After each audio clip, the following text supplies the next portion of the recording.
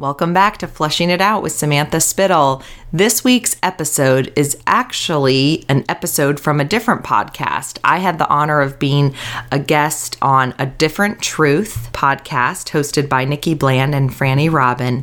And I thought rather than trying to recreate the conversation or have them for another episode, which I definitely want to do, I thought it would just be more powerful to have their episode featured here. So Nikki and Franny started a Be the Bridge group here in Northern Virginia, and they're working towards racial reconciliation in their community. And when we recorded this, it was before George Floyd's death. But it was after Ahmaud Arbery's death. And we talked about, what to say, what you can do. And for me, I wasn't sure what to expect going into this conversation, but I have been grateful for the people God has put in my life to be able to learn from, to grow from, and to listen to. And so no matter, where you are on your journey, your beliefs and whatnot, I encourage you to listen to the conversation and continue listening. These ladies are committed to working together to bring healing and to bring change. And so our episode this week is granted with their permission, A Different Truth podcast, Ahmaud Arbery, What to Say. And so we talk about things that you can do, especially with everything that's going on right now in our nation. Many people, especially many white people, are asking, what can I do? I want to do something. Something's tugging at me. And if this applies to you, then I encourage you to listen to the conversation and then, of course, continue the conversation. Follow and subscribe to A Different Truth. And if you're local to Northern Virginia and you want to get more involved, then you can find the Be the Bridge Nova Gainesville chapter to learn more. So thank you, and let's flesh it out with A Different Truth. From Double Door Studios at Manassas National Battlefield Park, I'm Nikki Bland. And I'm Franny Robin. This is A Different Truth.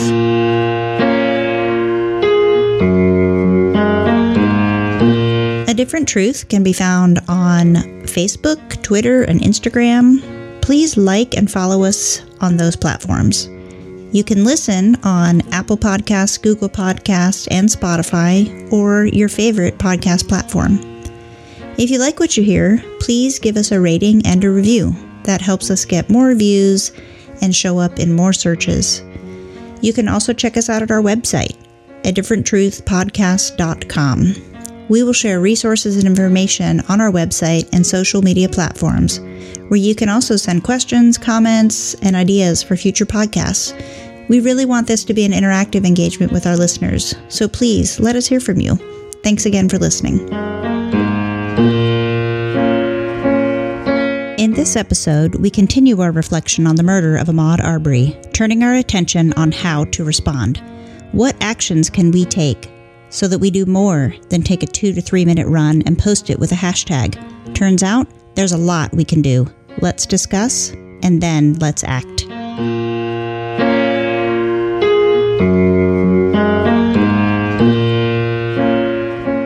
So welcome to our next episode of A Different Truth podcast. I am here with my co-host, Franny Robin, and special guest, Samantha Spittle. She is podcaster extraordinaire as well. Her podcast is called Flushing It Out. And she's here to join us to pick up on our conversation about how folks are reacting to not only Ahmaud Arbery's murder, but Breonna Taylor's as well, and others, and how this has really become a catalyst for people taking action and learning how to navigate this, especially if you're new to the conversation. So before we get into all that, I want to just give Samantha an opportunity to introduce herself, and thank you so much for joining us. We're honored and excited. Thank you, ladies. I am honored and excited to be here. Thank you so much. I, as you said, I'm the host of the podcast Flushing It Out, and actually Franny is a big part of my story of how that podcast actually came to be. That was totally divine intervention. I had come up with the idea of having a podcast, and actually doing it. And a day later, I met a woman, Franny, who actually had a podcast. And so that just, I always talk about her because it just was part of that momentum building time. And so it's exciting now a year later to be here on your podcast, talking about my podcast, talking about relationships and this whole, justice, racial reconciliation, all things that I am passionate about, but have a hard time expressing. And so I appreciate the space you ladies have created. And as I said, my podcast, it started as a passion project and it's growing. And what it is that my passion and mission is to help people feel more connected and seen by providing a platform so people can share their stories and their life experiences, which hopefully then inspires growth and change. And so I'm a big believer that the more we expose ourselves to other people's truths, other people's life and whatnot, it helps us build not only more empathy, but then, of course, hopefully call us to action. And I'm still figuring out, what my role is in all of it. But as of now, I definitely love starting those conversations. And so with what you ladies are doing, it's something that has been kind of tugging at my heart and kind of tiptoeing in. And as you said, just with everything that's going on lately, it's come to a point where you can't stay silent. If you feel that call, it's just, you really are, especially for me as a white woman, really getting called out. Like, what am I doing? Am I just thinking about it, praying about it, or am I actually doing something about it? And so my goal with speaking with you ladies at Be the Bridge, and of course continuing the conversation now, is to start taking action and figuring out what that action looks like. And so awesome. So we're very excited to have you here. As Franny and I always say, we're on this journey together. We don't have all the answers, but if we continue to learn and grow, then that will only be for good. And we just got to be willing to acknowledge that we do have a lot to learn. We're going to make mistakes along the way, but, we just want to share this journey with everyone. So we thank you for helping us do that. Franny, maybe we should give a quick recap of the last episode, just to kind of set the stage for how we're going to proceed with some of what we're going to discuss today. It's so good to be here in conversation with you, Samantha.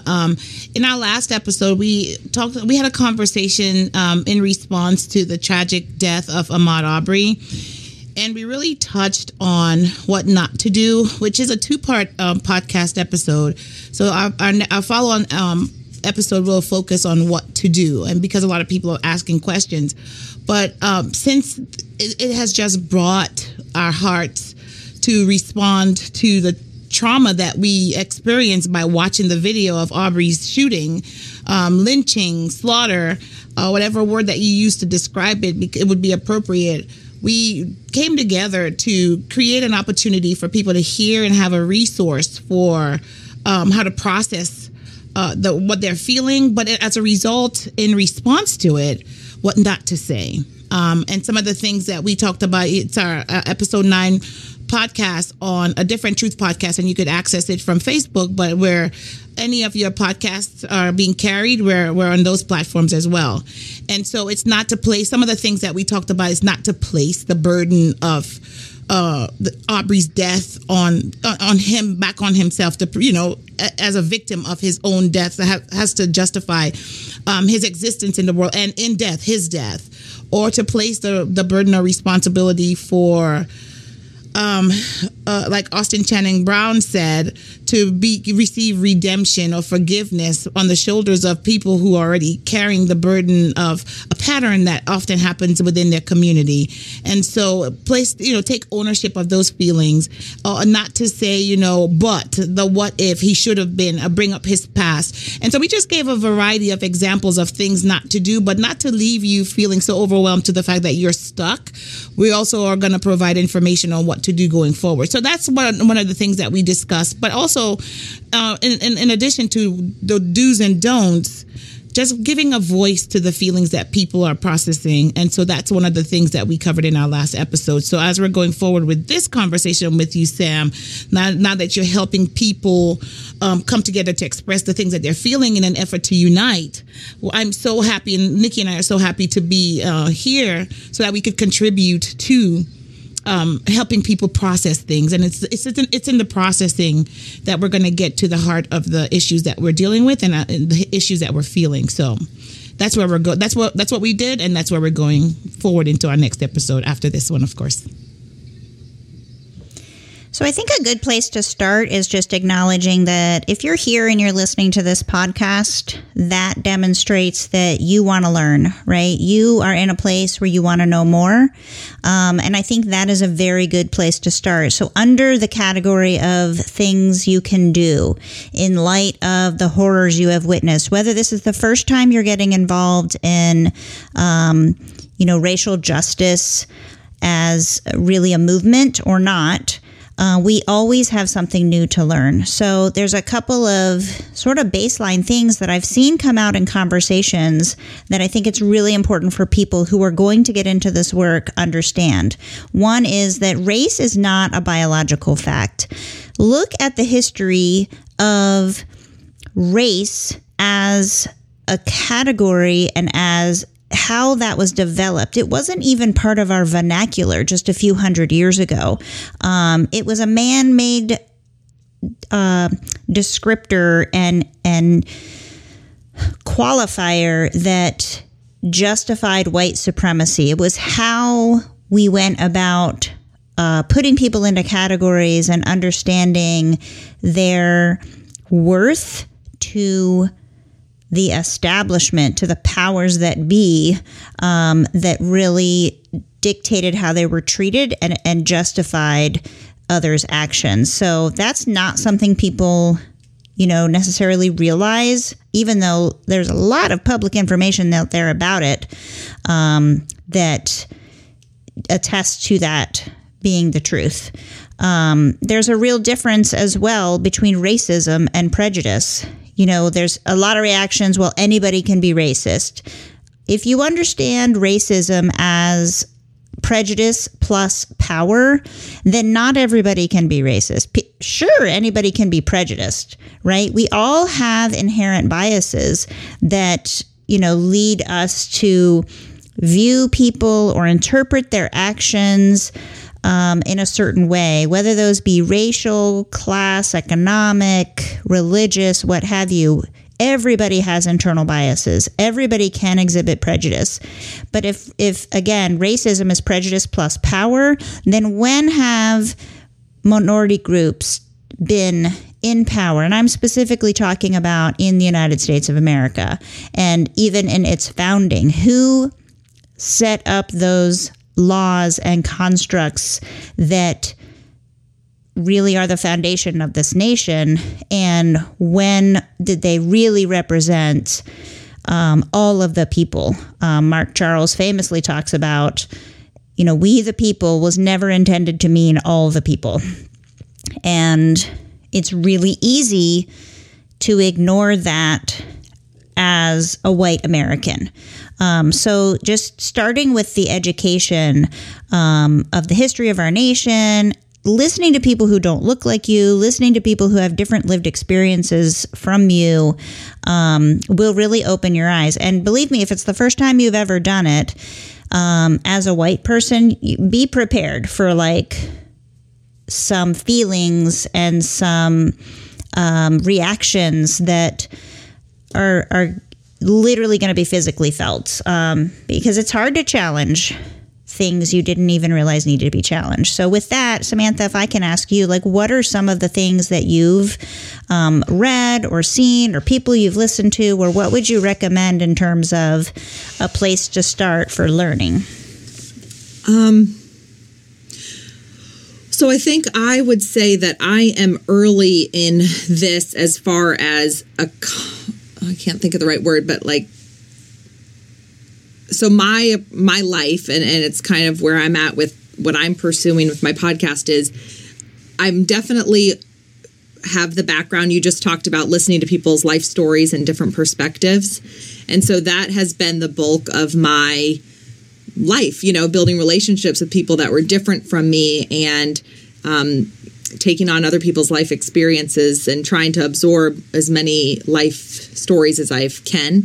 But for the last, 12 plus years, it's been a lot more, is it homogeneous? Would that be the right word? Like much more similar. I mean, just everyone looks like me, and I have great friends who I love dearly, but we all look the same. We all have pretty much the same life experience. And like I said, I value and love those relationships, but I just was feeling that tug in my heart that,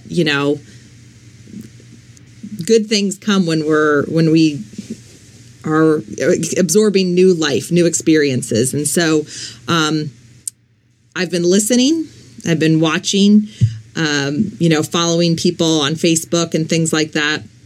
I was telling you ladies, I listened to the summary of the White Fragility book, but that's on my reading list. So I'm kind of at a point now where I've been watching and I've been dipping my toe into the water. But that's kind of why I'm excited to get this conversation going with you ladies from my perspective, because I think that there's just so many white people, I would say like me, where that your heart is tugged, but you're afraid to kind of jump in because what's the right thing to do? And so what I've heard you ladies say, and I know you'll say it again, it's listening and being uncomfortable. And a theme that's come up so much for me is get used to feeling uncomfortable.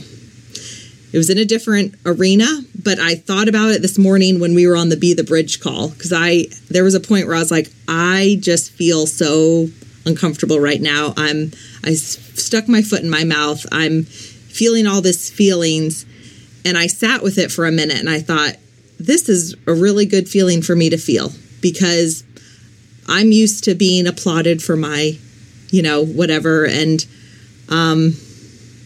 I don't know if that makes sense, but I think that it's the getting used to being uncomfortable, having the hard conversations. And like you said, you have that physical reaction when things, not only, I think that when you hear someone else's story, you're used to the empathy or the sympathy of feeling it. But when it's actually like, could be stuff you've done or said, and it's really convicting you, that's the point at which do you lean into it more and say, let's really pull back these layers? Or do you put up your defenses and say, I don't want to deal with this, it's too hard? So. Right. And I wanted to add, one of the things that I loved about doing this podcast is the ability to share like factual data that people could look up. And so in support, you reference Robin DiAngelo's book, White Fragility, and it's one of the books that we've read and actually have reread and have marked up from cover to cover.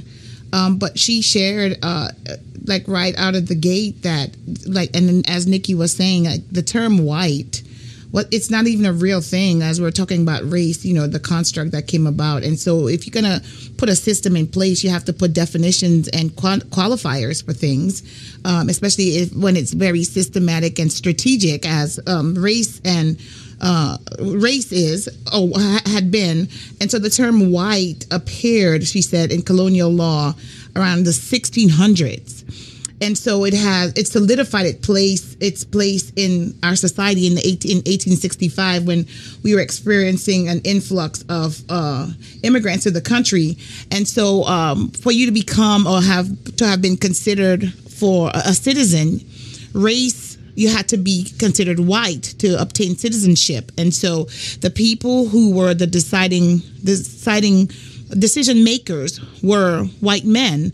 And so they deemed and qualified individuals for whiteness so that they could obtain citizenship. And one of the references that she gave was a 1922 Supreme Court case where it ruled that Japanese people could not qualify for citizenship because they were not deemed or categorically have received the qualifier of white, and so they could not attain citizenship. And so all these things can be actually looked into and read through just to see the historical and government support, like the structural support that racism has received throughout the history of the United States. And so I just always like to share these little nuggets to allow people to go and do some research. But if you are interested in reading, like we talked about already, White Fragility is this book that you can pick up by Dr. Robin DiAngelo, where she breaks down all of these, the system of race. And she gives you a definition of racism, as Nikki already expressed, and prejudice. Like, we all have prejudice, prejudices. We all have our biases, but it's the benefit that we get out of it that makes it. Someone actually had a great quote today, and I'll actually go back and look for it. But it's not necessarily being racist, but the fact that you're an anti-racist. And I think Chris Noe, we've had on the podcast, already shared that, and she's just wonderful in doing the work in this arena. But Sam, as you're navigating, how to give a voice to some of the things that we're all processing in this nation through your podcast, Flushing It Out, I just think it's really awesome to have multiple voices of various backgrounds and where we could become an ally to each other, and in order to dismantle the work of racism and to break down the infrastructure that's centered around whiteness, where everyone has to qualify for some level of whiteness to be accepted in our culture. But those are some of the things that we could talk about more in greater detail. But I just wanted to share some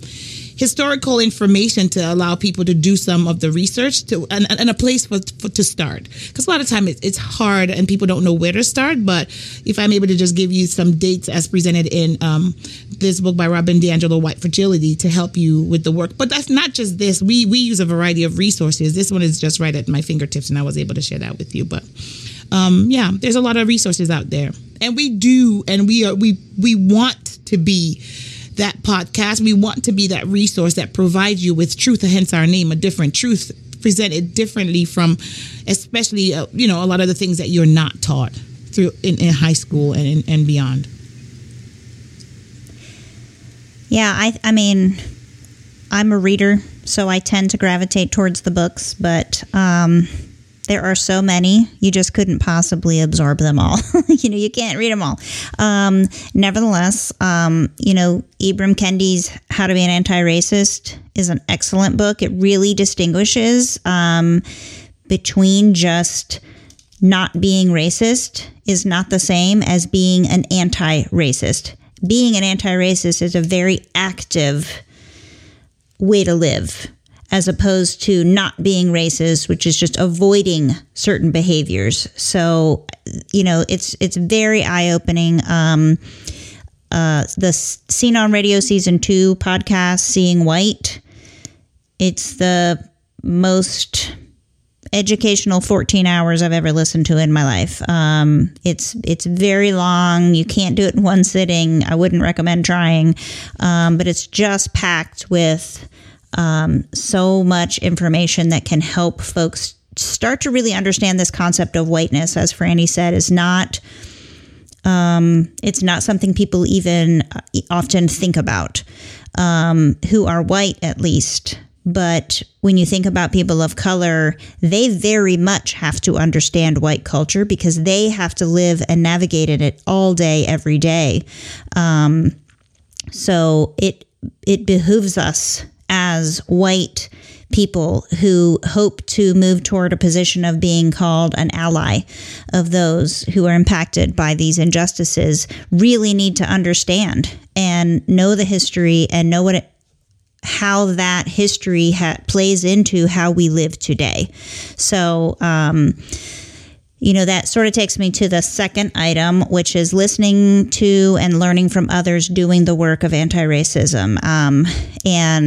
Number one, educate yourself on our history and what it means to be anti-racist. Number two, listen to and learn from others doing the work of anti-racism.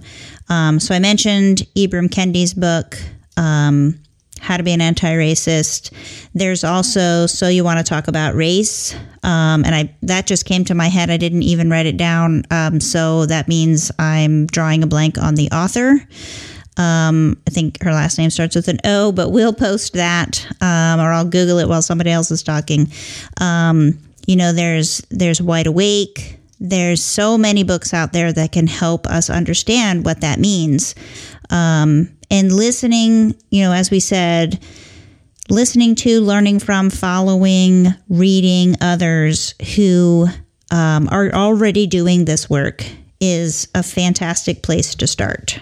So, who are some of your favorites, Samantha?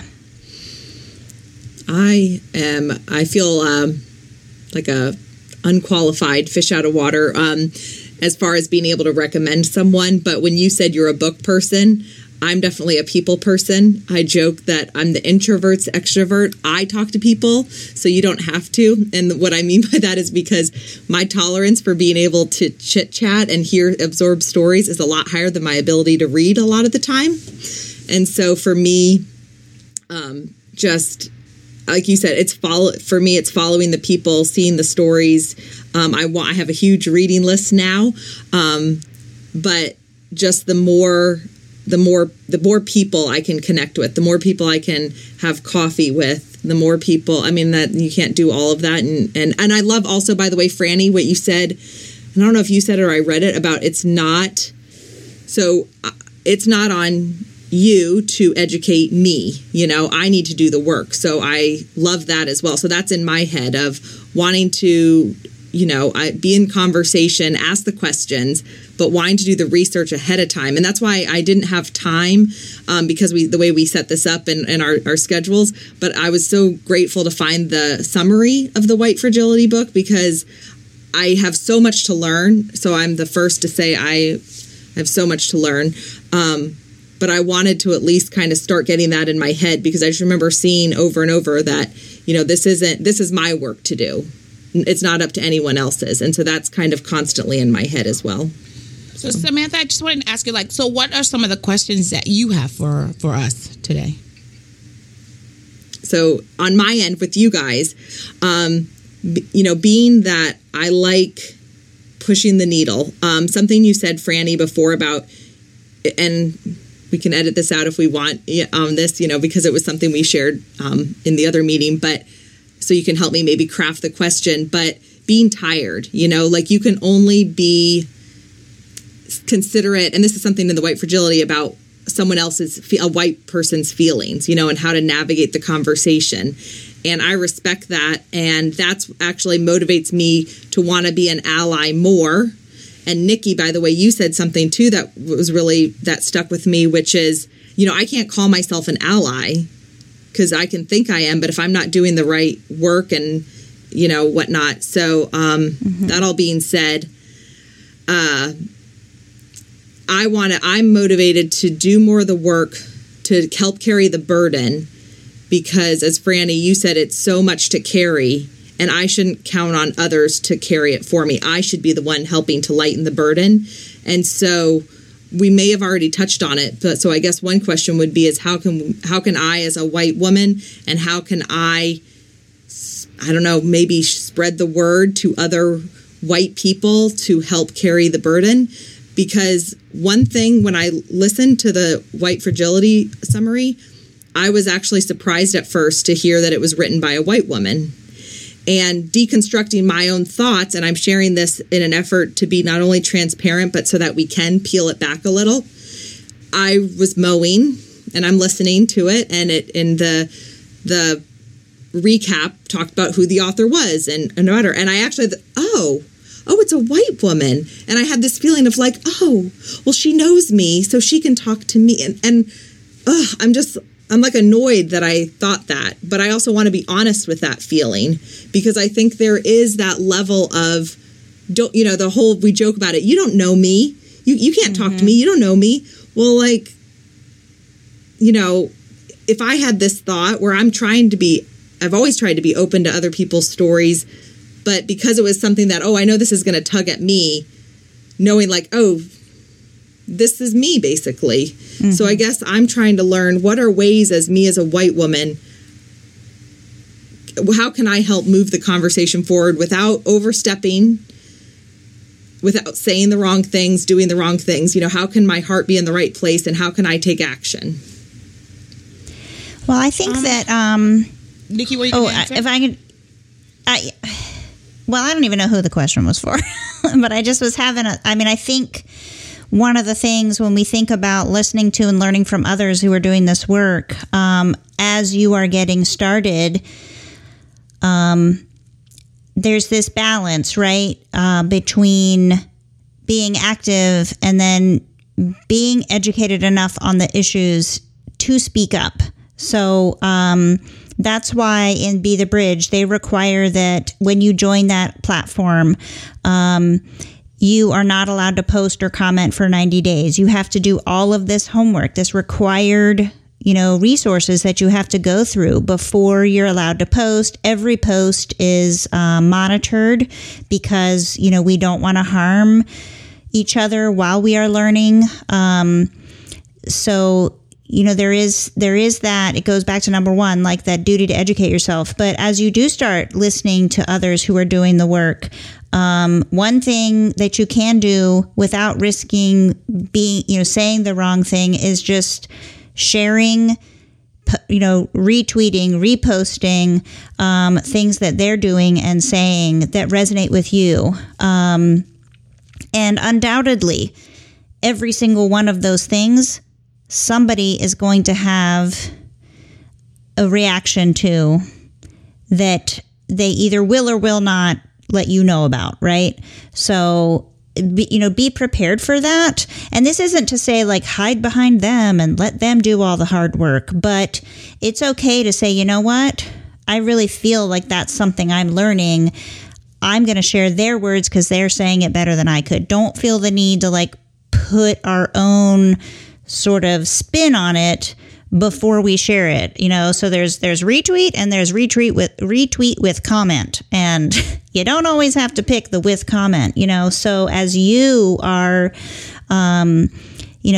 listening to and reading and hearing from all these other people, share what you've learned. I've often, halfway through a book, I'm like, this is too good to hold back. I'm just going to quote that, put that little paragraph out there, even that one sentence, give credit to the author. That is it. Nothing more, nothing less. You don't have to explain why that spoke to you. But share your journey is really, I think very important thing to do as we are listening and learning to those doing this work of anti-racism. Sorry, Franny, go ahead. No, and I think that's just a great point. And I'm going to start by just saying that as in compliment to the work that we're doing, because we need allies, we need partners, we need friends, we need safe spaces. Samantha, to answer the question, one of the ways that the load gets to be lighter is to do it together. And like Nikki said, but learning how to do it together so that the help doesn't become even a greater burden. But it's okay to make mistakes. I mean, that's how we learn. And as how we grow, because in the process of learning, we make mistakes and we learn from them. But we need each other. We need a support system. And so in this space, there are things that I can say to white people all day. And then Nikki comes along and she says it, and it's like, ding, ding, ding, ding, ding. So, so it's learning, as you grow together. Like, I don't have a problem sharing what Nikki said, because that's it right there. That's it. But at the same time, I think I want to answer add another part to the answer. That's kind of like, intersectionality is like one of the words that I'm becoming quickly familiar with. So for me, I'm Caribbean, so my upbringing is not one that's rooted in this kind of racism. And so, becoming part of the work, and actually I should say after moving here, by default of my skin color, it became what my identity was, even though, we push back and we struggle. And then in the outside world, it's hard to maintain that identity. But one of the things that you have control over is when you come home, in your home where you live, then you get to walk in the fullness of my, not just my brownness, because I wasn't so much aware of my brownness prior to moving to the United States, as much as I'm Caribbean and that kind of lifestyle. So I wanted to hold on to my heritage, the way of doing things, and pass it on to my children. But then because I came with this color, now I have this new identity that's superimposing itself over my Caribbeanness. And it's kind of like drowning. I mean, the life of a brown person in America is like it's suffocating. It's like it's all consuming. So it was just becoming a lot, but at the same time, it's carving out space for my identity because I want to hold on to it and I want to pass it on to my kids. I'm now Black in America. And so I wanted to know what that meant and what I looked like to people or what I represented to people. And the more I learned about it, because I didn't grow up learning American history, Black American history, I heard the name Martin Luther King, but we were taught our own history. So for me, having to now identify with this new history, I had to absorb and learn a lot quickly. But also in the work that I shared in our other group. So then there's my Caribbeanness, then there's my Black Americanness, and then there's my Americanness, right? And then there's my identity of who I am in Christ. So biblically, I know who I am. Biblically, Christ followers know who they are in Christ, but socially, it's not represented. It's not on display. Like the things we read about in the Bible and we identify with and we practice spiritually, internally, or in the building church isn't being practiced in the human church, like in the individual church, like the Bride of Christ church. And so that's another compartment of living that's such a struggle, because on a Sunday, everyone in the church understands that we are created in Christ's image and we are equal in his sight, and we are to go out and share the gospel and, take care of our families in church. Whereas when we walk out of the door and we're in community outside of that building, it's kind of like, based on where you live, people don't come and do community with you based on how you talk, how you dress.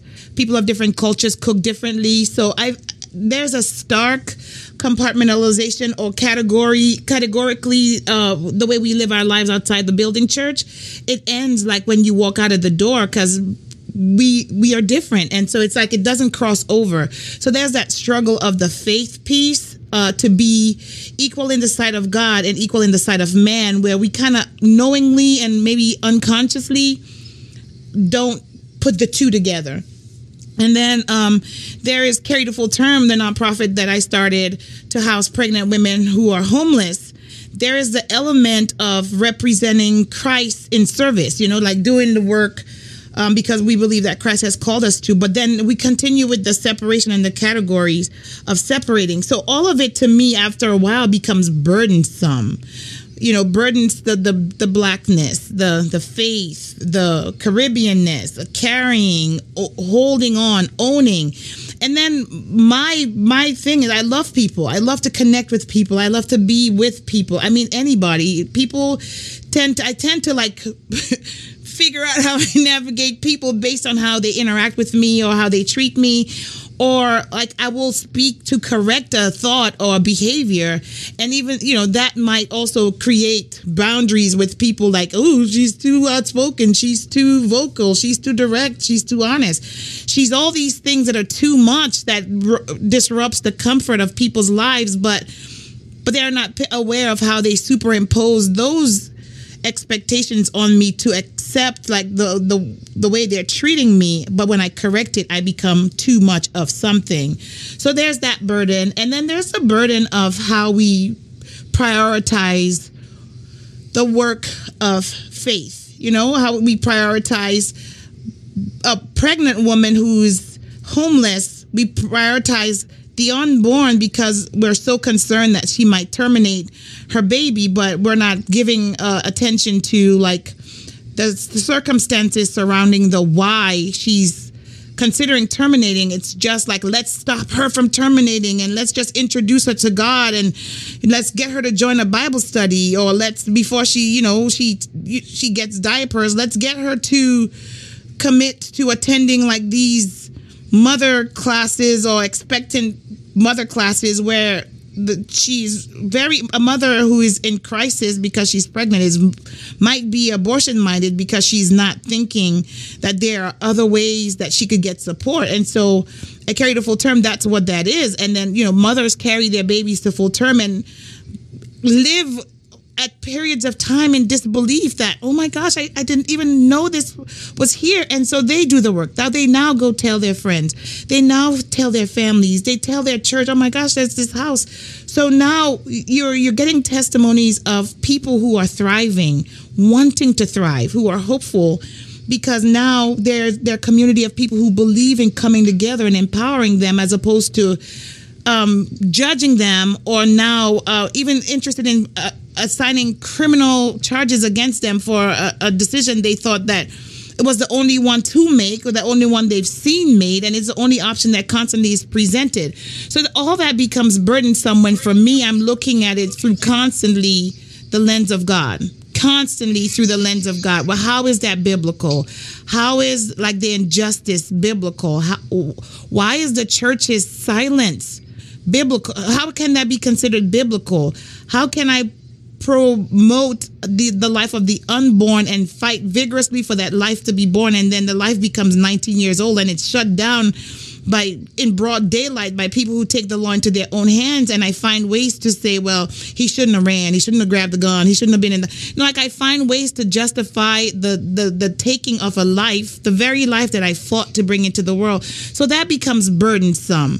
And then, it all becomes burdensome. So at the end of the day, so to answer your question, that I've now placed like 10 levels of burden into the question, that's how through my lens I view the world, because I view my life as a creation of God, that he made man in his own image. And I don't separate my life from living, because I don't know how to do that. And so by living that way, I speak that way. And it brings a lot of our humanness, I guess, when I talk to people to the forefront. But I'm an image bearer of God. You're an image bearer of God. So if we're able to speak to each other's value in the fact that we are image bearers of God, then we prioritize each other's lives. We become vocal against injustice. We become vocal against the fact that this idea of superiority that we're presenting really is just a fragile castle that we're all living in, because when it's challenged, like, you reference in the book White Fragility, when it's challenged, all these emotions other than love or acceptance and truth comes up to the surface, because now our fragility of the fragility of our white castle, if you happen to throw a stone too hard, then it fractures it. And the emotions that come through the fracturing are all these negative feelings. But yet in the next breath, we will say, this country was founded on equality, and all men are created equal, and we've come so far. Blacks have come so far. Or why are we always talking about race? We've had a black president, but yet we don't want to address any of under the foundation. When you build on a thing, you refer to its foundation. Well, this country has been built on brutality of people, but every stride towards regaining what was intentionally taken is pointed out as progress. Well, progress also requires recognition of the thing. And so that's one of the ways to lighten the burden. Recognizing, being aware, speaking the truth to it, and ridding ourselves, like you were saying, Samantha, becoming more intentional and paying attention to the things that you hold as your worldview. And when you line it up with truth, when you line it up with history, when you line it up biblically, it doesn't even hold water, because none of it represents who God is. But we want to live in a God perfect world, when our world, that's our reality, is very imperfect and very fractured, but we don't want to recognize it or speak it. So lightening the burden means speaking the truth, calling the thing by the name, addressing the foundation upon which our fractured or fragile lives exist, and take ownership of it, and do some introspective assessment as to why do we get so bothered or angry by when truth is spoken, and when it's actually history. It's proven. You could look at it and sit in the discomfort of it, rather than jumping towards, we had a 44th president, and when anybody says that to me, I'm like, yeah, but he was 44. Why wasn't he 2, 6, 8, 10? 12, 44, and then we went back to the status quo at 45. So, things like that. We're not lightening the burden when we don't face the truth and call the issues by name. It's so funny, Franny, when you were going through all that and I was absorbing it, what kept coming to mind, because I've been doing a lot of reading lately on shame and resiliency, and then also just a whole other category of trauma and when you deal with trauma. And what you said about speaking truth, calling it by its name, those are all needed. And the thing is that when you're dealing with shame, and I'm thinking of this whole white privilege, it's like calling it by name. It's getting to that place that we don't like. And for me, it's like a red flag, whether someone else comes at me, with something, or I feel that feeling, right. That's that indicator that, something's not right. So if there really was not a problem, if everything is hunky-dory, then we should be able to talk about it with no emotion, just facts, and I had indicated earlier on our call, growing up, I thought the world was one way. And then as I get older, you see, it's not like that. But the fact that we can't talk about it, that friction right there, that's that whole, in my opinion, the trauma, the shame, all that stuff. But the only way through trauma and the only way through shame and the only way to reconciliation, and for me, what I've been doing a lot of reading on is resiliency. You have to go through it. You have to sit in the uncomfortable feelings and you have to feel it. And this is just all kind of layering on top of all these thoughts I'm having of just how important it is that, like you said, call it by name and sit in it together too. And not just sit, but take action too. Right. And that is actually, you just perfectly summed up really the third thing that, needs to be done, which is recognizing our own biases, our own faults, our own misconceptions, and working through those things and finding people that can be in that safe space with you to work through them. And it is hard. It is undoubtedly hard when you realize that we've all got some unlearning to do.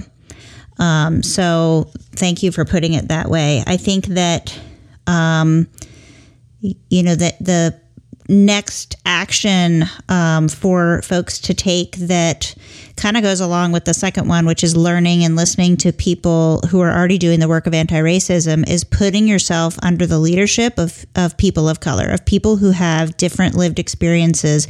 If you're only going to listen to people who you already know are going to agree with everything you say, then you aren't really learning. So don't be afraid to go out there and put yourself under other people's leadership. Part of being an anti-racist and taking actions that could be attributed to an ally is giving up some of your privilege for somebody else's. So don't always be so quick to be the one who's talking the most in the room. Whites monopolize pretty much every area of society where we commingle.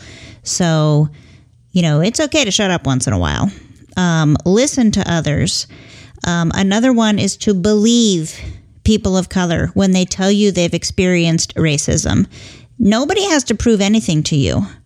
And if you were to tell somebody, oh my gosh, this happened to me, blah, blah, blah, the last thing you would expect to hear back is, really? Is that really what happened?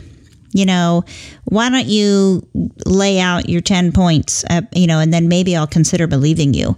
A person's feelings don't have to be justified to you. They are feelings. They're not objective, right, wrong things. I've talked about this before, where there's this concept in law called the eggshell skull rule. And it's basically you take your victim as you find them. And so victims are going, I don't want to say victims, I'm sorry. People are going to react to certain things from their perspective and within the context of their own lived experiences.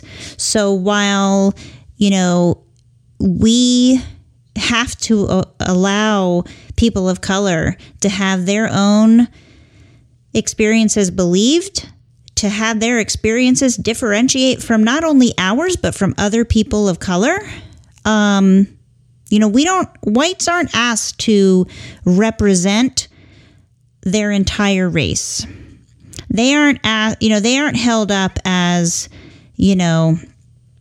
a real credit to their race, nor are we, when somebody does something evil. I mean, God forbid Charles Manson would have been deemed to have represented all white people, right? I mean, that's just not what happens. You don't find a monster like that or a Hitler or somebody else and then say, well, that's what white people are like.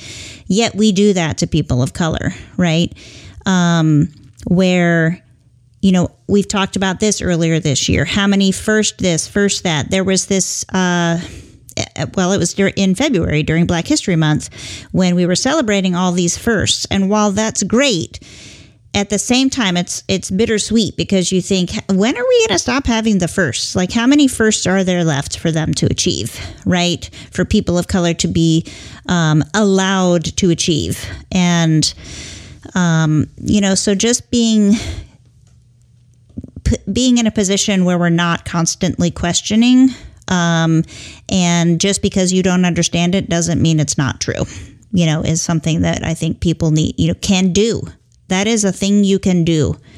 Not saying things like, wait till all the facts are out. There was a quote this morning that I read by Elizabeth Barron. She's put it out on Twitter. She's one of the leaders in the Be the Bridge organization. That when people say things like "let's wait for all the facts," that's the equivalent of saying I need to see all the evidence to determine whether or not that life was worth not being snuffed out. And that's not exactly what she said, but it was something to that effect. And that understanding how the typical cliches and reactions that, just smack of white fragility and white supremacy, where they come from, what they mean, what that's really inferring, is really important. And a lot of times people mean well when they say them. We talked about this last time, saying I don't see color. I know that people think that is a good thing. They mean well when they say it. But what is the absence of color? It's white. And when you say I don't see color, many, not all, Black people, people of color, interpret that as you don't see me. So it's normalizing anything that's not white to the white perspective. And if those are the things that we're doing, then we need to educate ourselves enough to recognize those, understand what they mean, and not to perpetuate them, and to call them out when they happen. Being an outspoken advocate and an intervening bystander was how Corey Leak put it. We got to do more than just run our 2.23 miles and hashtag, I ran with Ahmaud or I run with Ahmaud. Speak out, get involved, intervene when you see injustices and racism happening around you. There's two other things, and then I want to get in our last 15 minutes or so to an article we will never get all the way through, but we're going to share the link to. So just along the lines of learning and listening to people doing the work, support them financially. They deserve to be supported. There's a lot of them out there that have Patreons where you can go a couple bucks a month. I mean, that money goes far when we are willing to really invest in this work. Yes, our time. Yes, our energy. Yes, our voices. Yes, our actions, but also our money. It is a completely worthy investment. If we're really going to see change, which has to happen at the systemic level. It is not, yes, you can help further people's education and understanding of what all this means and get everybody to a place where together, collectively, we can make a difference. People have made a huge difference in the last 2 weeks through petitions and fundraising to get law enforcement to do things differently in the Ahmaud Arbery case. They're doing the same thing now in the Breonna Taylor case. So, putting our money where our mouth is very important. And, to the church, we talked about this in our earlier discussion today. You can go to a very multicultural church, where the congregation is very diverse, but if your leadership is not diverse and not reflective of the congregation, then, go to your pastor. Make sure they're bringing in people who represent others in the congregation, and let them know you support them.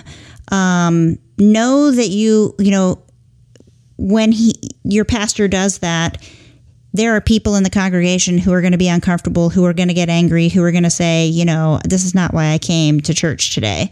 That's okay. You know what? There are people that write pastors because they didn't like that song that was sung in the worship service. You know what? To each his own. Don't sing along. I don't know.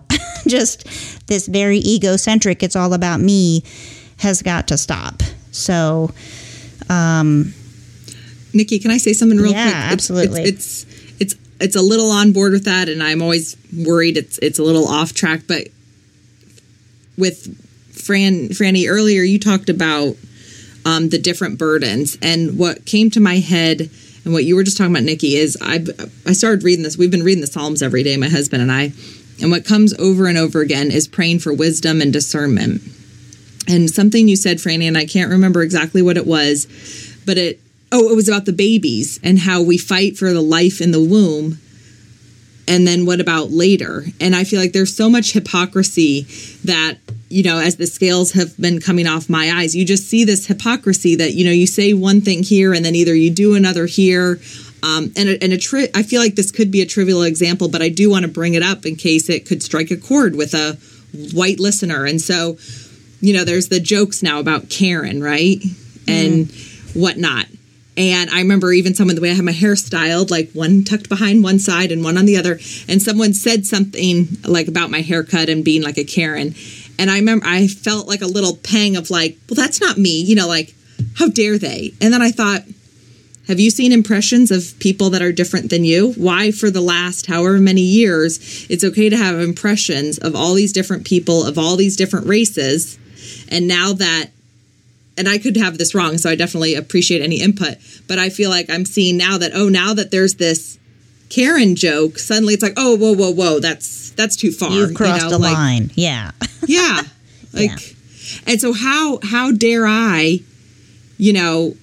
once that starts in your mind, you're like, well, shoot, if that just little thing gave me a twinge of uncomfortableness, how many times there's the insensitivity that I feel like many of us are guilty of. But like I said, it just goes back to praying for discernment and wisdom, and I just always pray to have eyes to see and ears to hear. And so it's that deconstruction. It's just, there's so many little things that just, it starts to chip away, you know? Yeah. No, I agree. I've seen a lot about that. Allie Henny actually had a great post. I do want to go back just for a second, because while we were talking, I've just been, going back to the others who are doing this work and who most shows up in my timeline or feed or what have you. And I'm just going to throw out some names for folks to jot down. Allie Henny is one. She definitely had a great post on the whole Karen thing. Ibram Kendi, who wrote How to Be an Anti-Racist. He wrote Stamped from the Beginning. Jamar Tisby wrote The Color of Compromise. Anything by Eric Mason. Obviously, Latasha Morrison, founder of Be the Bridge. Seen on Radio is an account that I follow on Twitter. That's hosted by John Biewen and Chandrai Kumnika. They're both excellent. Chenjerai also, does some things in other platforms as well. Brian Stevenson and EJI, and the work they're doing in terms of criminal justice reform. Austin Channing Brown, Corey Leak, Cedric Lundy, we've both gotten to know them a little bit. Speaking of Racism is another account, another podcast, sort of through fangirling have become a little, friend follower of Jen Kinney, in that Sean King is doing a ton of, he's obviously a well-known voice. He does a lot of advocacy for injustices. He gets to know a lot of the families that were going through these things. His friend, Lee Merritt. He's a lawyer. He's an advocate. He's often involved in some of these cases. He will befriend some of these families, and they often work together, he and Sean King, in advocating for, directly with law enforcement and politicians to address issues specifically. They were very instrumental in getting some action prompted and pulling people together to advocate for action in the Ahmaud Arbery case. So, Nikki, I don't know if did you share Letty's information? Yeah, no, I'm sure there's a million I'm forgetting, just trying to remember off the top of my head, and I'm way too old for that. So Letty Schumit, she's one that you would want to follow, and she's really good.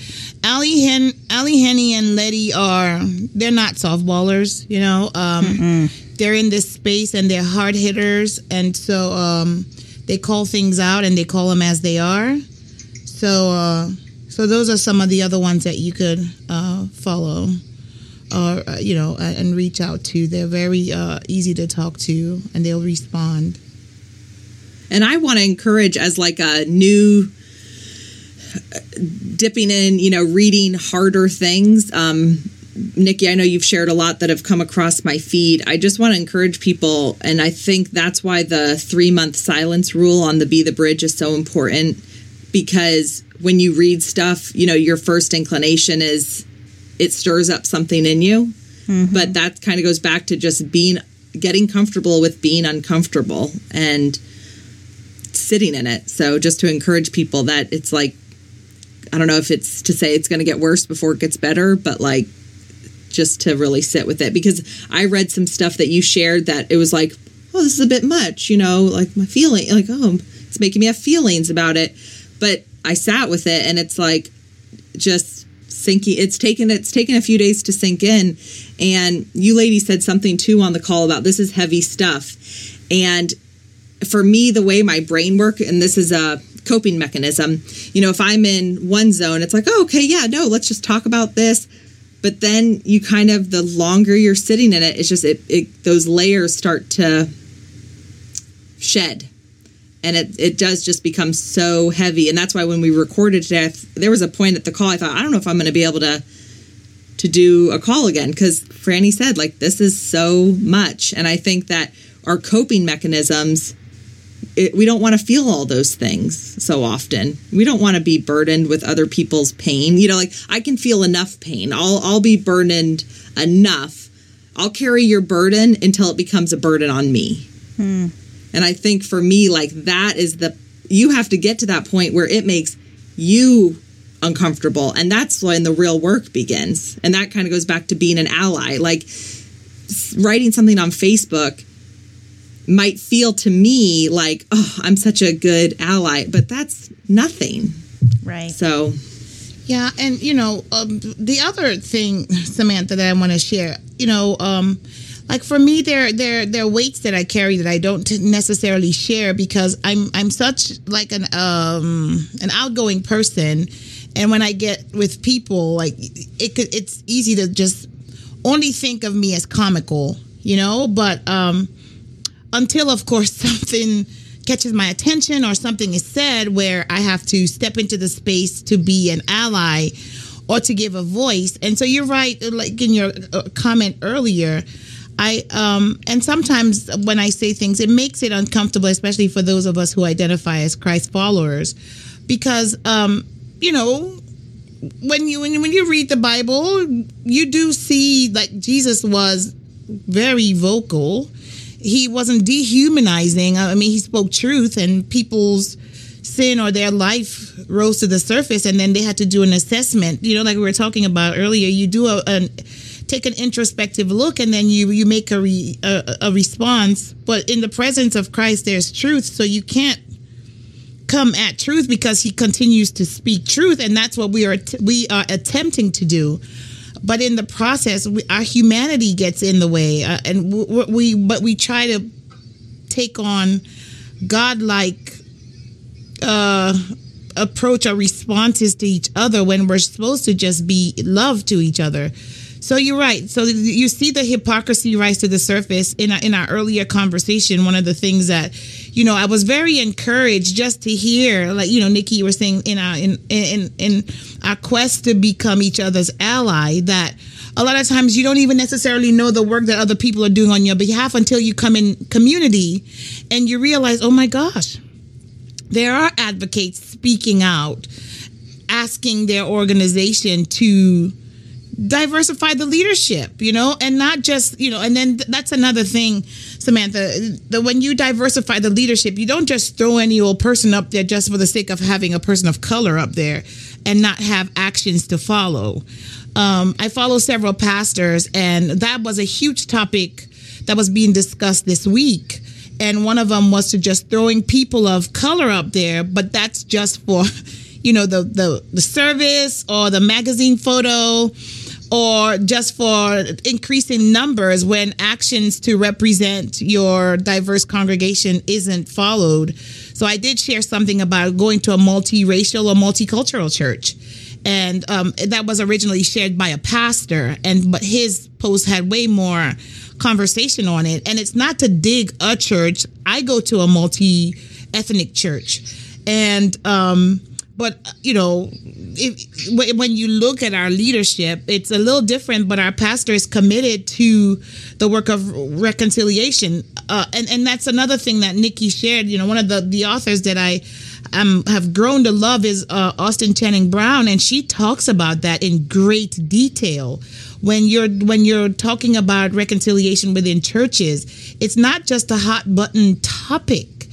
It requires, like, you know, sitting in the heart things, and not just every time an Ahmaud Arbery situation happens, then a new conversation picks up again. Well, you know, what happened to the conversation when, you know,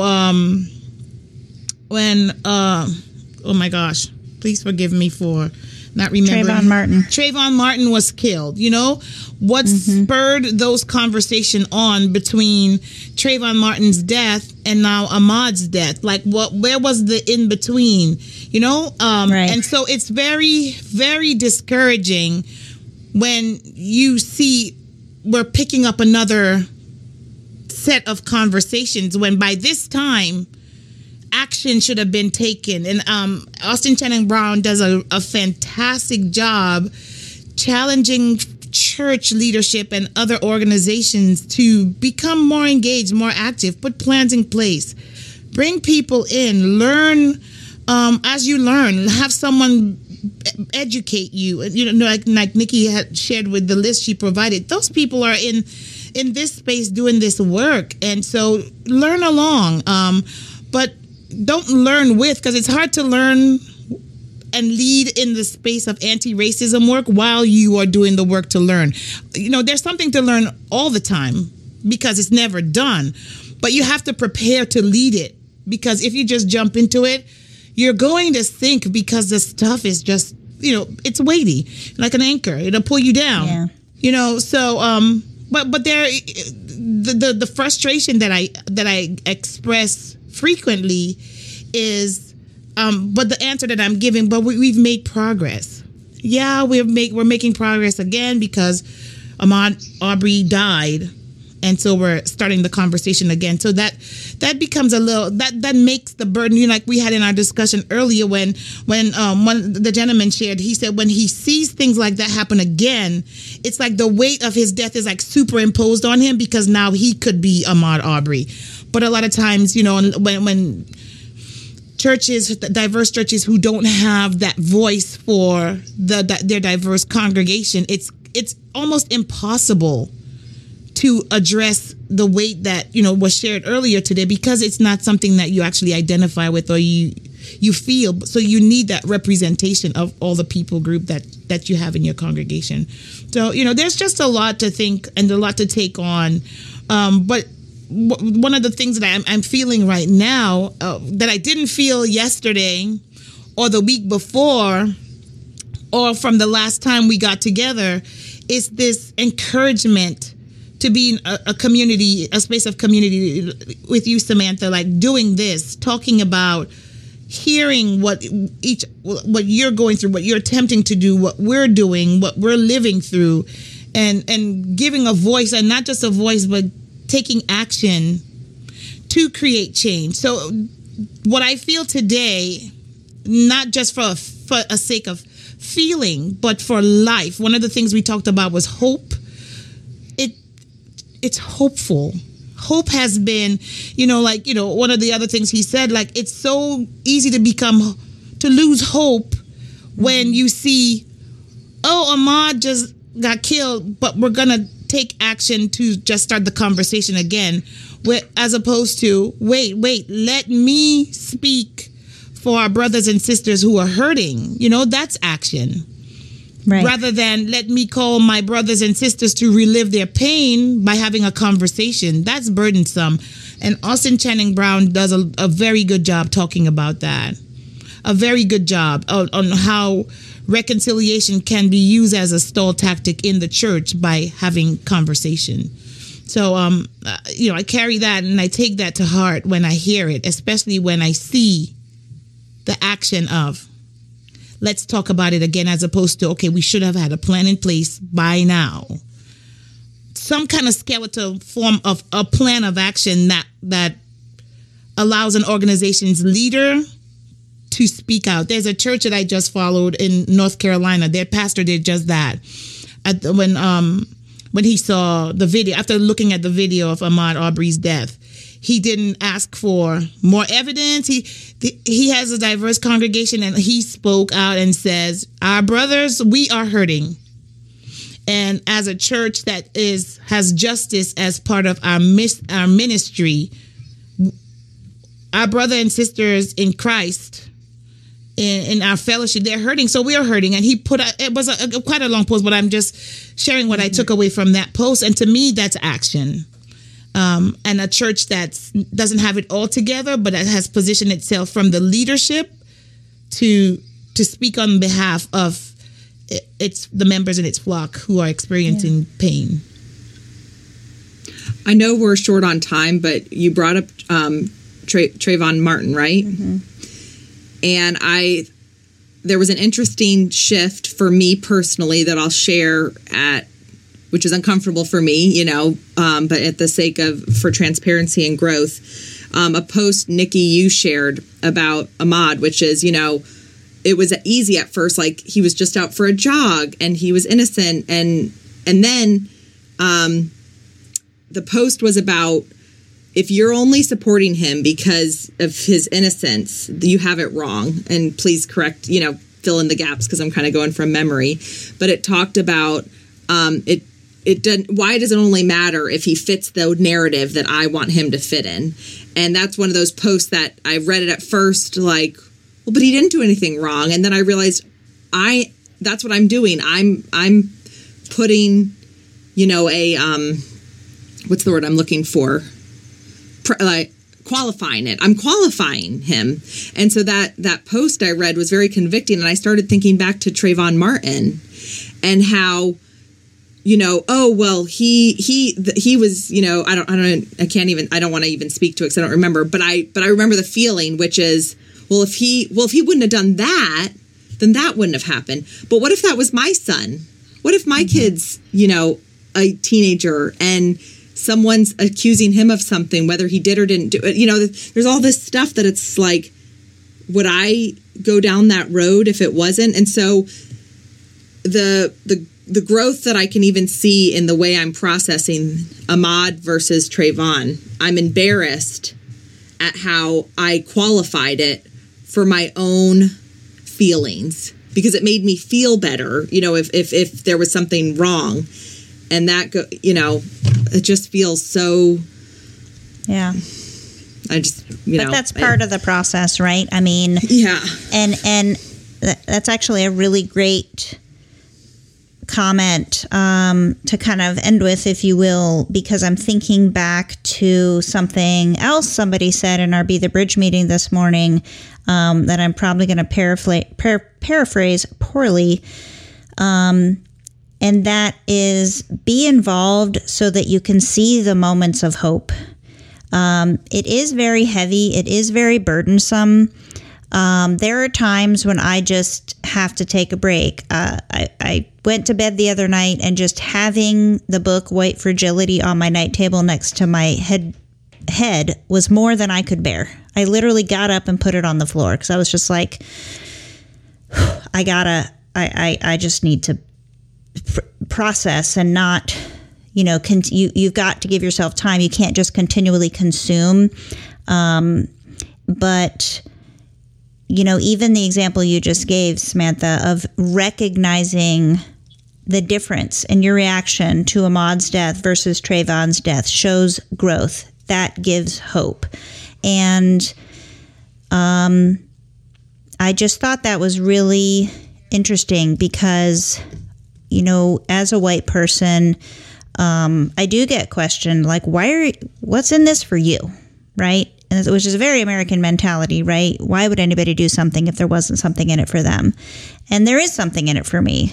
There's, you know, being able to sleep at night, being able to look at myself in the mirror, being able to raise my kids differently, to see the world differently, and to interact with the world differently.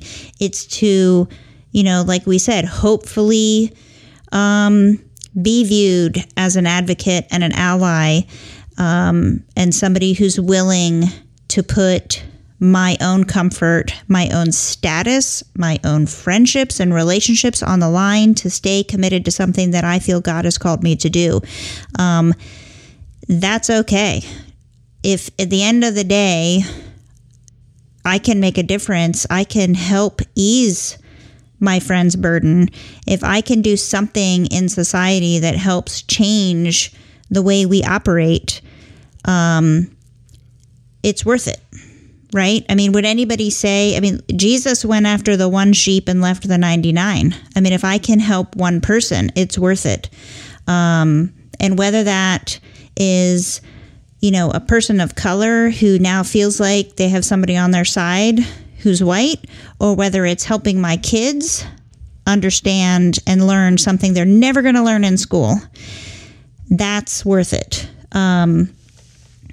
But you do have to find and recognize those moments of hope by being, you know, sort of taking a step back and seeing what's happening as a whole. And so that really was the impetus for this and the last podcast, which is, let's take this terrible thing, or this series of terrible things, because frankly, it wasn't just Ahmaud and Breonna who were murdered last week. There were others. But let's not let it be just a hashtag, and let's use it to spur us on to good works, and to really follow the call of God on all of our lives, which is to share the gospel. And this is the gospel. Reconciliation is the gospel.